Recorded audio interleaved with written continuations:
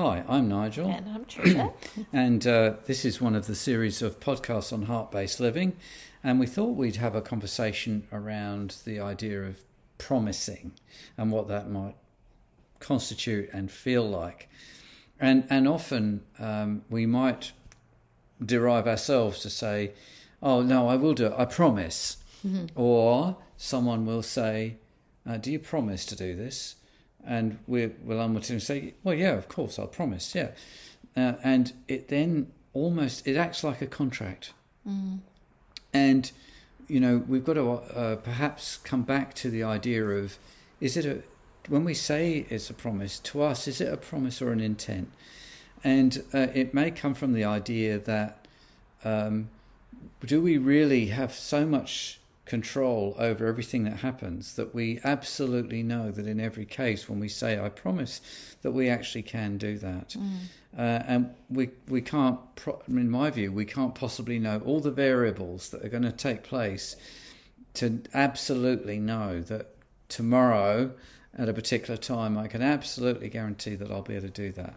And it might be that sometimes we're forced to promise and then it's held to us as a measure of pass or fail, whether we keep it or not.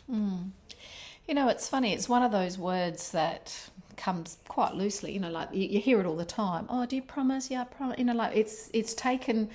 We flippantly sometimes give a promise about something, and so yeah. I mean, the challenge with that, as you've said, is that.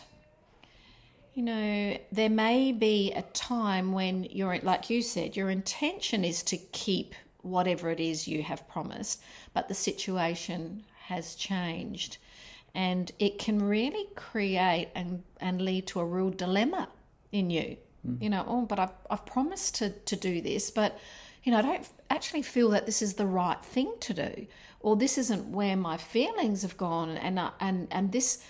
I'm feeling like this could cause, some harm or something like that. And so, and like you have said, we use that word promise as like a definite, a must, because it is a promise. It's got some real heaviness attached to that. And look, I understand that it happens sometimes when you're having a conversation with children that often it's like, yeah, we'll take you there. Do you promise? But children often learn that from adults as well. And, many, many times it comes from the idea that we so know everything is so definite that we know that can happen instead of just having an intent to do something.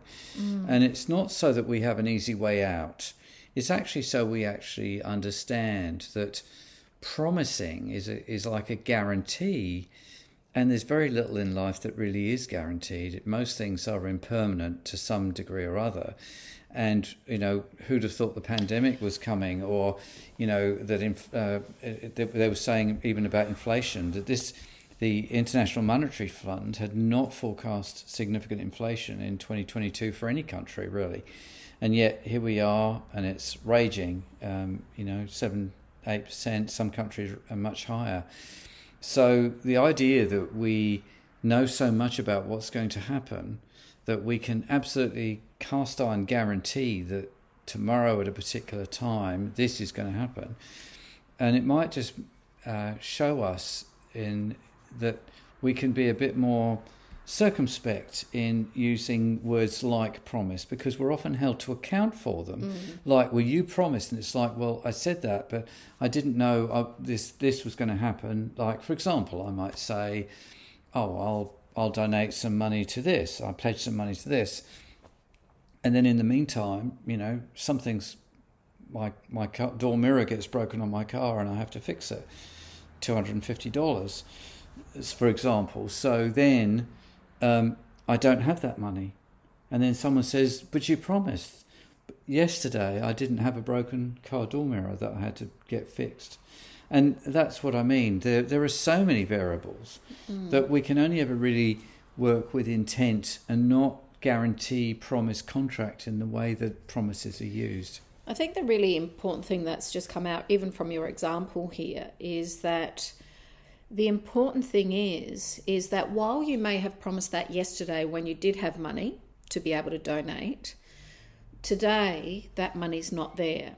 Now, if you go with your promise and you do give your money towards whatever it was you promised, and you miss out on fixing something that's very important for your own safety and well-being, you could virtually then say in that moment, you have put something or someone else before you, and really that is not the way for even any type of self-care. And the other thing I wanted to say on that, I think it's very important that we discuss what promise means. And so if we discuss it in terms of what you have said, this changing landscape, today I am going to express the reason why I feel I can promise it, but recognizing that promise can change.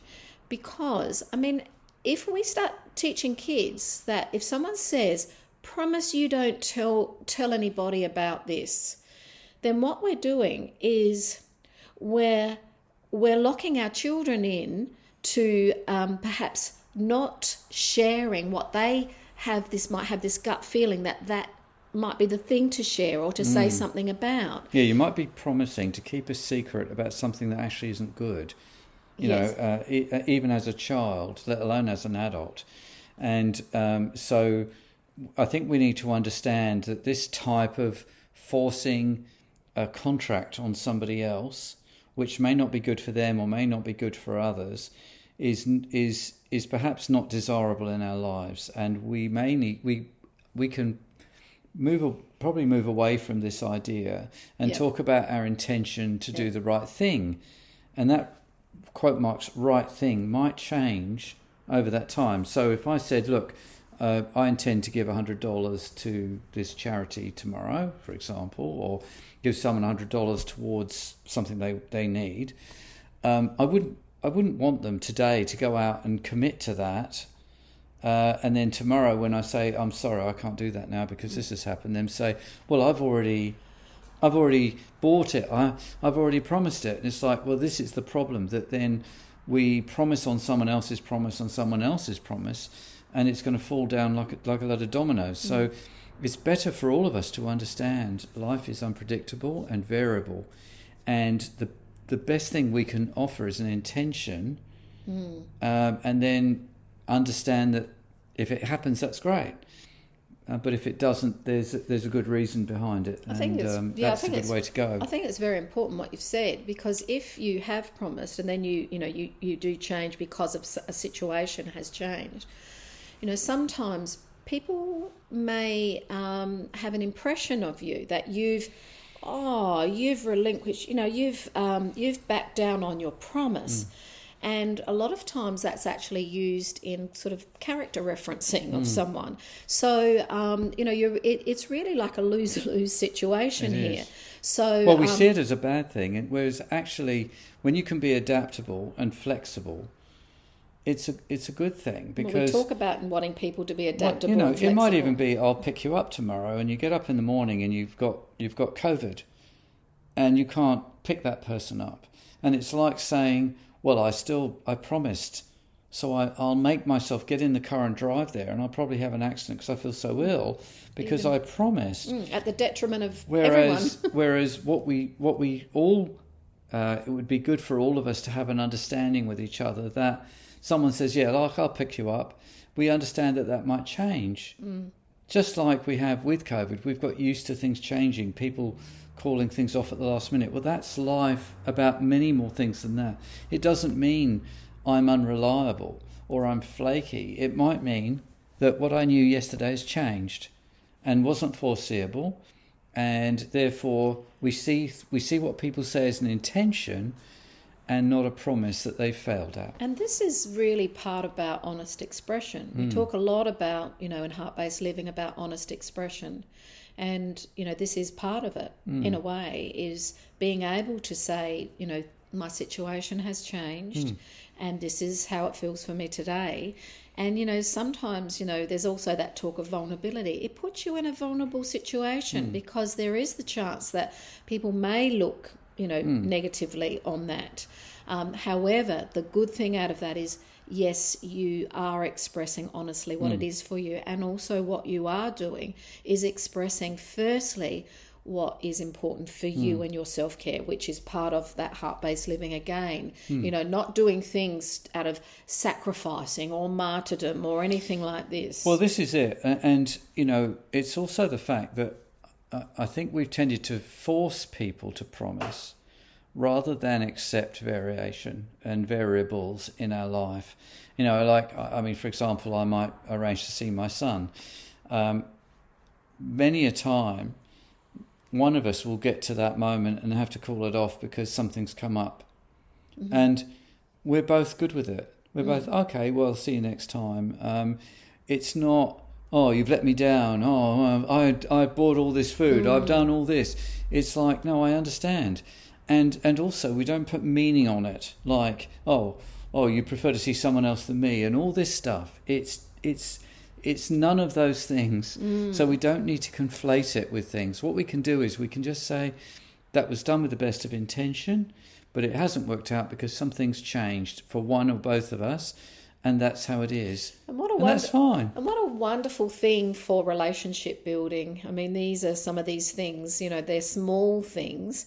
We started out with this saying that we're going to just talk about a promise, but now as we're talking through this, I'm really beginning to understand how something small as this is so significant in terms of once we get this concept, the impact of that, the positive ripple of that on relationships, like you've said, with your son. So now instead of, how often do we give people the guilt trip? Or, or we get the guilt trip because of, you said you would.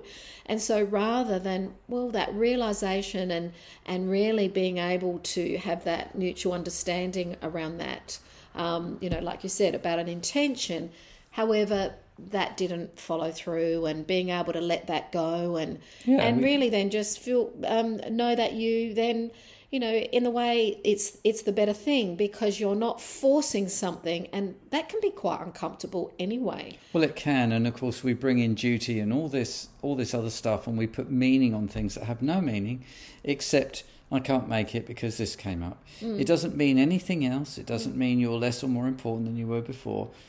It's life. So if we can be light in it, we can also say to ourselves, okay, well, I was looking forward to that. What am I going to do with my time instead? Oh, well, that gives me an opportunity to do something I want to do myself. Great.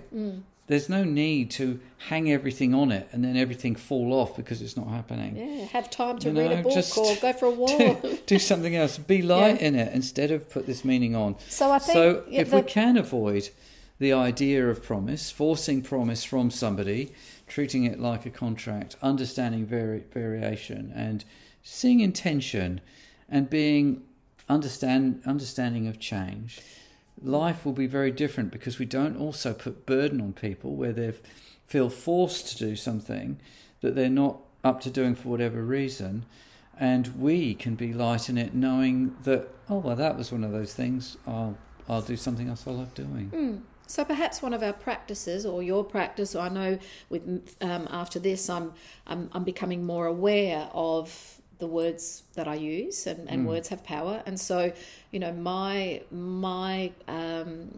my thing from here is I'm going to be noticing, do I say promise, or do I say, look, I'm setting, my intention is to, or I will if I can, and I will if I can. So my practice from here is just to notice within myself my own language in that, and if I can use that language of, look, if I can, look, my intention is that this is what I intend to do, and